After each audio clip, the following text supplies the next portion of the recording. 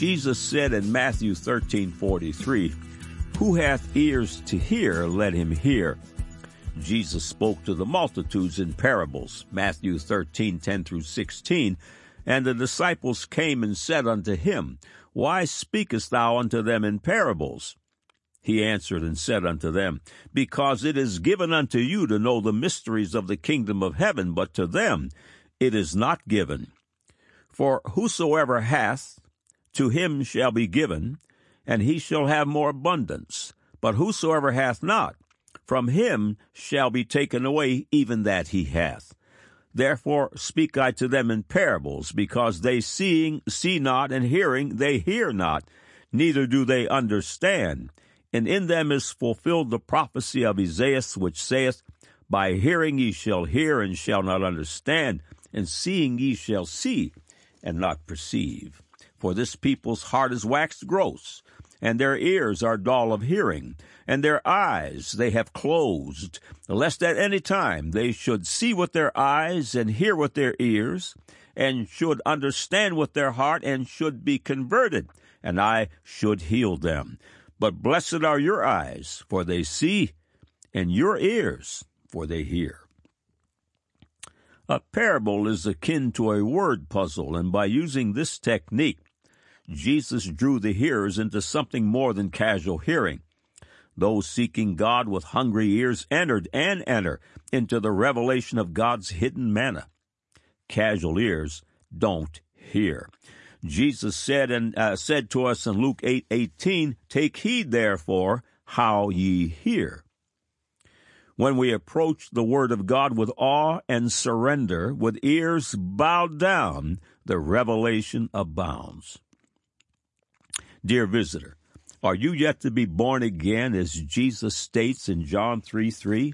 Jesus answered and said unto him, "Verily, verily, I say unto thee, except a man be born again, he cannot see the kingdom of God." In just a few moments, I will invite you to follow me in a simple prompt, and if you do, everything changes today. You will participate in the greatest miracle man can know. Today, all your sins and shame will be washed away by Christ's cleansing blood. You will be clean. Today, all of Satan's bondages in your life will be broken, no matter how formidable they appear. You will be free. Today, your ears will begin to hear. Here is the simple prompt I promised. Click on the Further with Jesus for childlike instructions and immediate entry into the kingdom of God. Now, for today's subject. God said, Isaiah chapter 45, verse 18, "For thus saith the Lord that created the heavens, God himself that formed the earth and made it, he hath established it. He created it not in vain. He formed it to be inhabited. I am the Lord, and there is none else." God said, Psalms 115, verse 16, "The heaven, even the heavens, are the Lord's, but the earth hath he given to the children of men." Man said, "When I asked a young hitchhiker about Jesus Christ, he promptly informed me that he believed in evolution. When asked what evolution was, he responded, 'I don't know, but it's what my teacher said.'" Now the record. Welcome to God Said, Man Said feature 1128, that will for the 1128th time contend for the gospel of Jesus Christ. All of these faith-building features are archived here in text and streaming audio for your edification and as ammunition in the battle for the lost sons and daughters of Adam. Every Thursday Eve, God willing, they grow by one. Thank you for coming. May God's handiwork be so ever apparent in all that you do. They always end up here. No matter how vociferously they object, they end up here at "it is written." Their incessant search for life in outer space is an excellent example. God Said, Man Said has addressed the Bible's position on this matter several times. The search for life in space is making headlines again, yet most are still blind to the obvious. In feature 1 of this short series, we made 5 salient points. 1, there is life in outer space. 2, There are extraterrestrials here upon the earth, multitudes of them. 3. There is then the ultimate extraterrestrial. 4. Extraterrestrials can be engaged in conversation. And 5. Special communicating tools have been made available. We discovered last week that in regard to planets in outer space that could sustain life, scientists have concluded that there is only one floating in space that fits the bill, and we are sitting on it.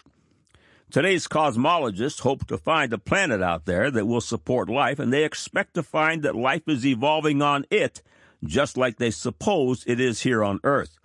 For centuries, men have sought after these wizened and advanced extraterrestrials, but the only place they've managed to find them is Hollywood. Life surely exists in outer space, but it is not of the human kind. No, this life is glorious, marvelous, and eternal. God the Father and Jesus Christ, his only begotten Son, and the Holy Ghost, the angels, cherubim, seraphim, and other celestial creatures reside in outer space.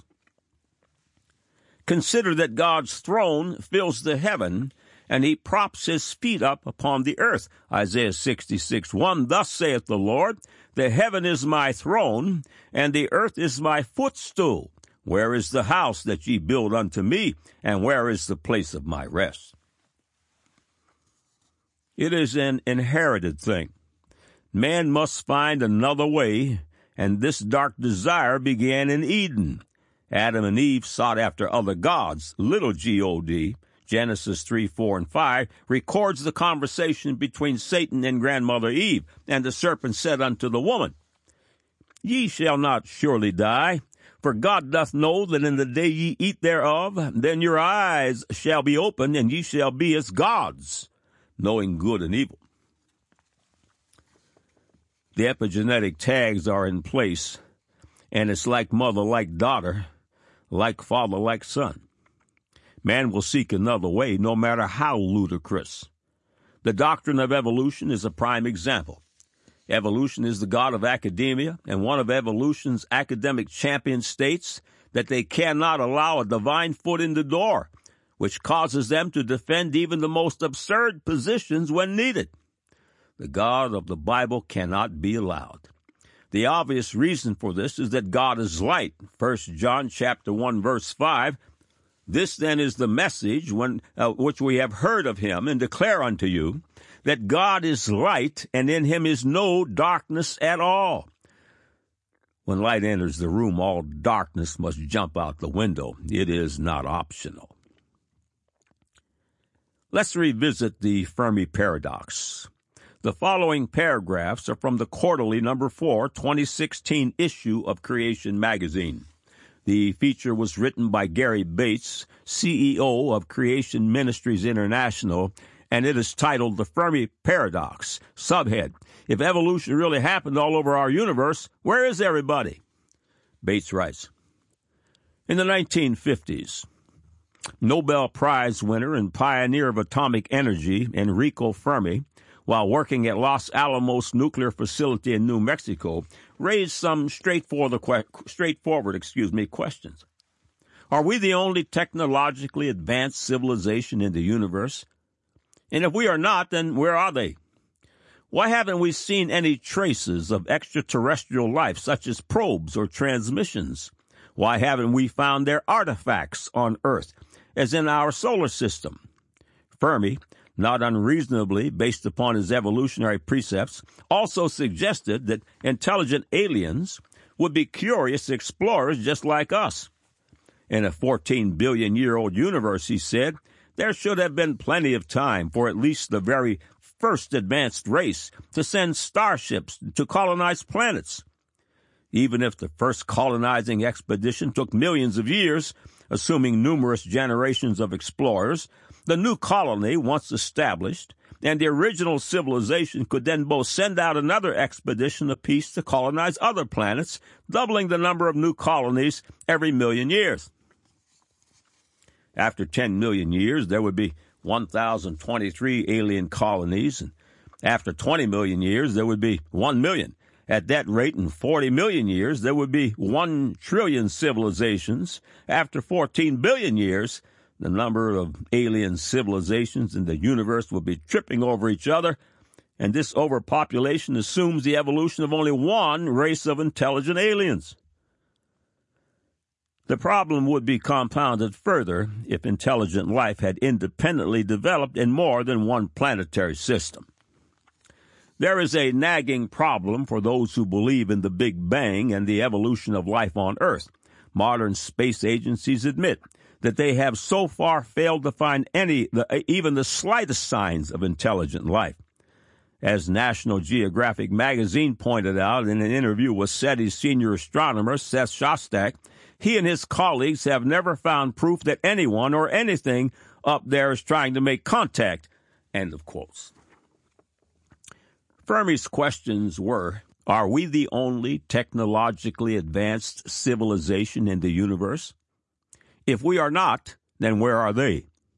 Why haven't we seen any traces of extraterrestrial life, such as probes or transmissions? Why haven't we found their artifacts on Earth or in our solar system? The sons and daughters of God have the answers to all of Fermi's queries, but this feature will focus on the search for artifacts. Oxford Dictionary defines artifacts as a product of prehistoric or aboriginal workmanship as distinguished from a similar object naturally produced. The evolutionists look for artifacts, a product of prehistoric workmanship that is not naturally produced. This is really low-hanging fruit in the battle between creation and evolution. And what's worse, the ungodly are serious. They search for artifacts left behind from extraterrestrial involvement. How about this? Psalms 19, 1 through 3. The heavens declare the glory of God, and the firmament showeth his handiwork. Day unto day uttereth speech, and night unto night showeth knowledge. There is no speech nor language where their voice is not heard. Carnal science looks with blind eyes and listens with deaf ears for the artifacts that are ever so apparent to the children of God. Watch what happens when the Antichrist crowd is confronted with DNA, the building instructions of all life. The following paragraphs are from Dr. Grant Jeffrey's book, Creation. With today's population of approximately 6.3 billion, with one DNA molecule from each person, the genetic blueprint for every human on Earth could now fit into one aspirin tablet. What are the odds that such an enormously complicated genetic code as DNA could have been formed by chance rather than by the purposeful creation by a divine, supernatural, intelligent God? Dr. George Howe, a botanist and biologist, has calculated the probability that the complex genetic information encoded within the DNA molecule would have been produced by chance over long periods of time. The chance that useful DNA molecules would develop without a designer are approximately zero. Then let me conclude by asking which came first, the DNA, which is essential for the synthesis of proteins, or the protein enzyme DNA polymerase, without which DNA synthesis is nil. There is virtually no chance that chemical letters would spontaneously produce coherent DNA in protein words. Dr. Michael Denton, a researcher in human molecular genetics, also wrote about the intricate protein synthesis apparatus that exists in everything that lives. It is astonishing to think that this remarkable piece of machinery, which possesses the ultimate capacity to construct every living thing that ever existed on Earth, from a giant redwood to the human brain, can construct all of its own components in a matter of minutes and weigh less than 10 to the 16th grams.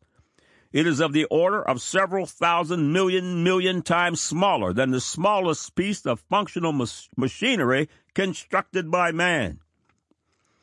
Sir Fred Hoyle, the famous astronomer and physicist, makes a very striking observation about the evolutionary theory of the accidental origin of life. In his book, The Intelligent Universe, Hoyle wrote, the chances that higher life forms might have emerged in this way by coincidence is comparable with the chance that a tornado sweeping through a junkyard might assemble a Boeing 747 from the materials therein. Dr. Richard Lewontin, a prominent evolutionist from Harvard University, confesses to the fact that it is unyielding prejudice and bias against the supernatural that is the true motive that causes many scientists to reject special creation out of hand. He states, "It is not that the methods and institutions of science somehow compel us to accept a material explanation of the phenomenal world, but on the contrary, that we are forced by our a priori adherence to material causes, to create an apparatus of investigation and a set of concepts that produce material explanations no matter how counterintuitive, no matter how mystifying to the uninitiated. Moreover, that materialism is absolute, so we cannot allow a divine foot in the door."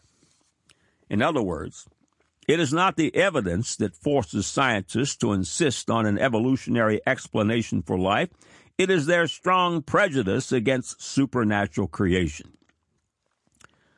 American microbiologist Homer Jacobson wrote about the absolute impossibility that the multitude of materials and conditions could ever have come together to produce life without the intervention of supernatural design. He writes, "The complete directions for the reproduction of plants, for energy and the extraction of parts from the current environment, for the growth sequence, and for the effect for mechanism translating instructions into growth, all had to be simultaneously present at that moment when life began. This combination of events has seemed an incredibly unlikely happenstance and has often been ascribed to divine intervention." End of quote. When confronted with the incredible enormity of the odds that life formed accidentally, even life from non-life, a biological event Louis Pasteur proved impossible, evolutionists looked to extraterrestrials. The following passage is from Dr. Michael Gillen's book, Believing is Seeing. Richard Dawkins, evolutionary biologist emeritus at the University of Oxford, explains it this way. "Nobody knows how life on Earth, got started. It could be that at some earlier time, somewhere in the universe, a civilization evolved by probably some kind of Darwinian means to a very, very high level of technology and designed a form of life that they seeded onto perhaps this planet. And that designer could well be a higher intelligence from elsewhere in the universe." End quote.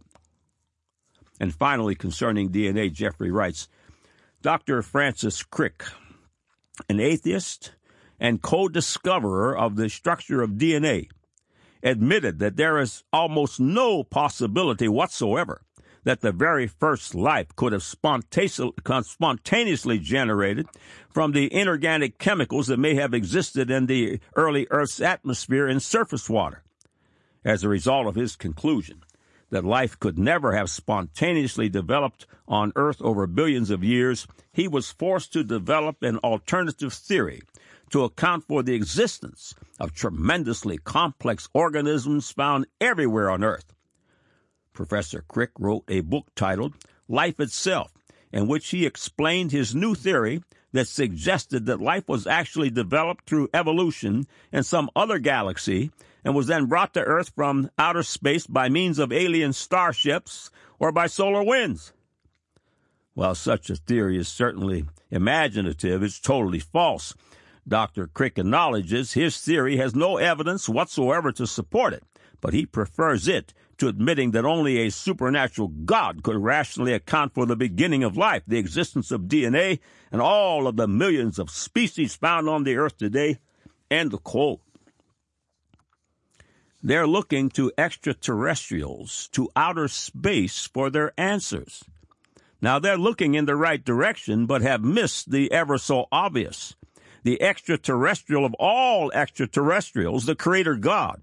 Of course, they've considered God, but remember, they cannot allow a divine foot in the door.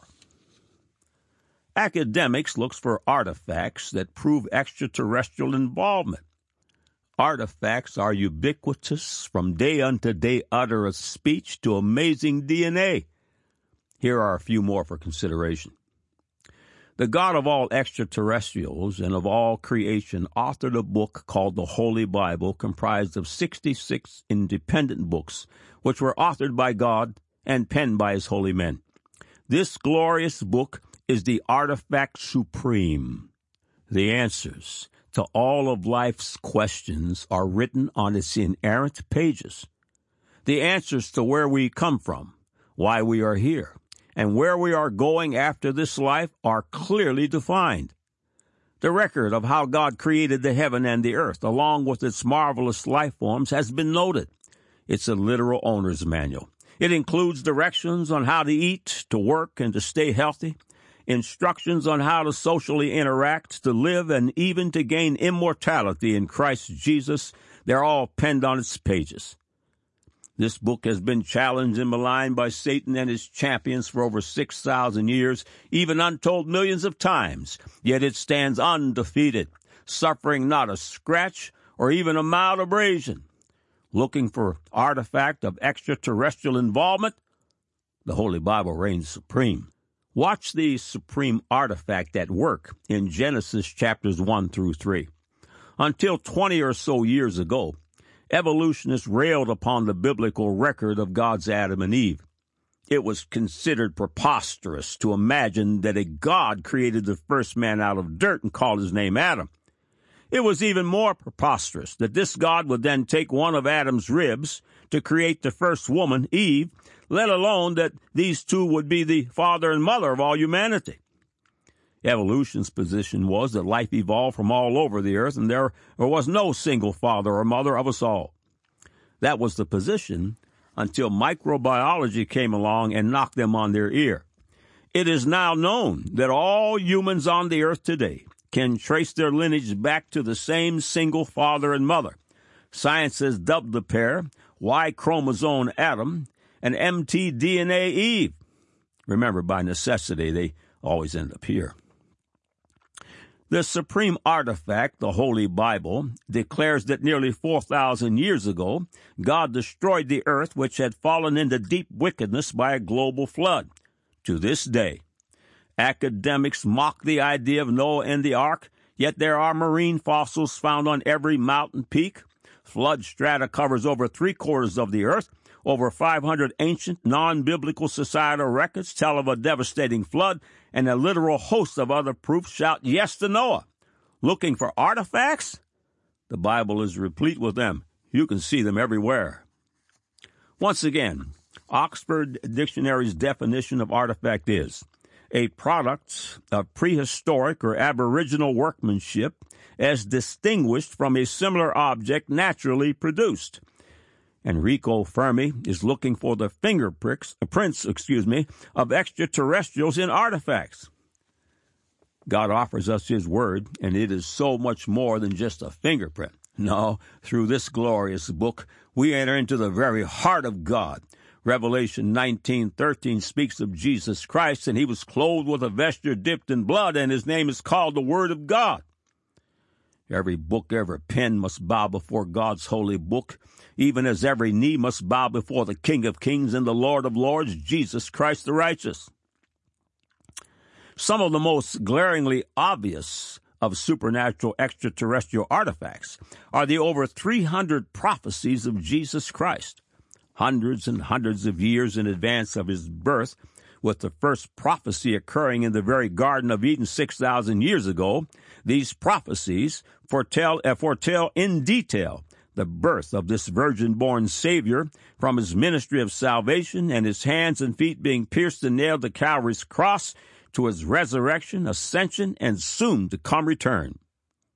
In his book, The Signature of God, Dr. Grant Jeffrey listed the amazing probabilities of any man making just 17 of these prophetic predictions and seeing them come to pass. The doctor writes, the question to consider is this: what are the chances that all 17 of these predictions occurred by chance rather than by the plan and will of God? The combined probability against these 17 predictions occurring is equal to 1 chance in 48, followed by 32 zeros. That's 1 chance in 4.8 trillion times 1 billion times 1 trillion. End of quote. The world looks for artifacts left by extraterrestrials, and the children of faith have surely found them. God is light, 1 John 1:5. Everywhere we look, we see him. God is the breath of life, Genesis chapter 2, verse 7. He is every breath we take. There is no place where his hand is not seen, if you have eyes to see and ears to hear. God said, Isaiah 45, verse 18, "For thus saith the Lord that created the heavens, God himself that formed the earth and made it. He hath established it. He created it not in vain. He formed it to be inhabited. I am the Lord, and there is none else." God said, Psalms 115, verse 16, "The heaven, even the heavens, are the Lord's, but the earth hath he given to the children of men."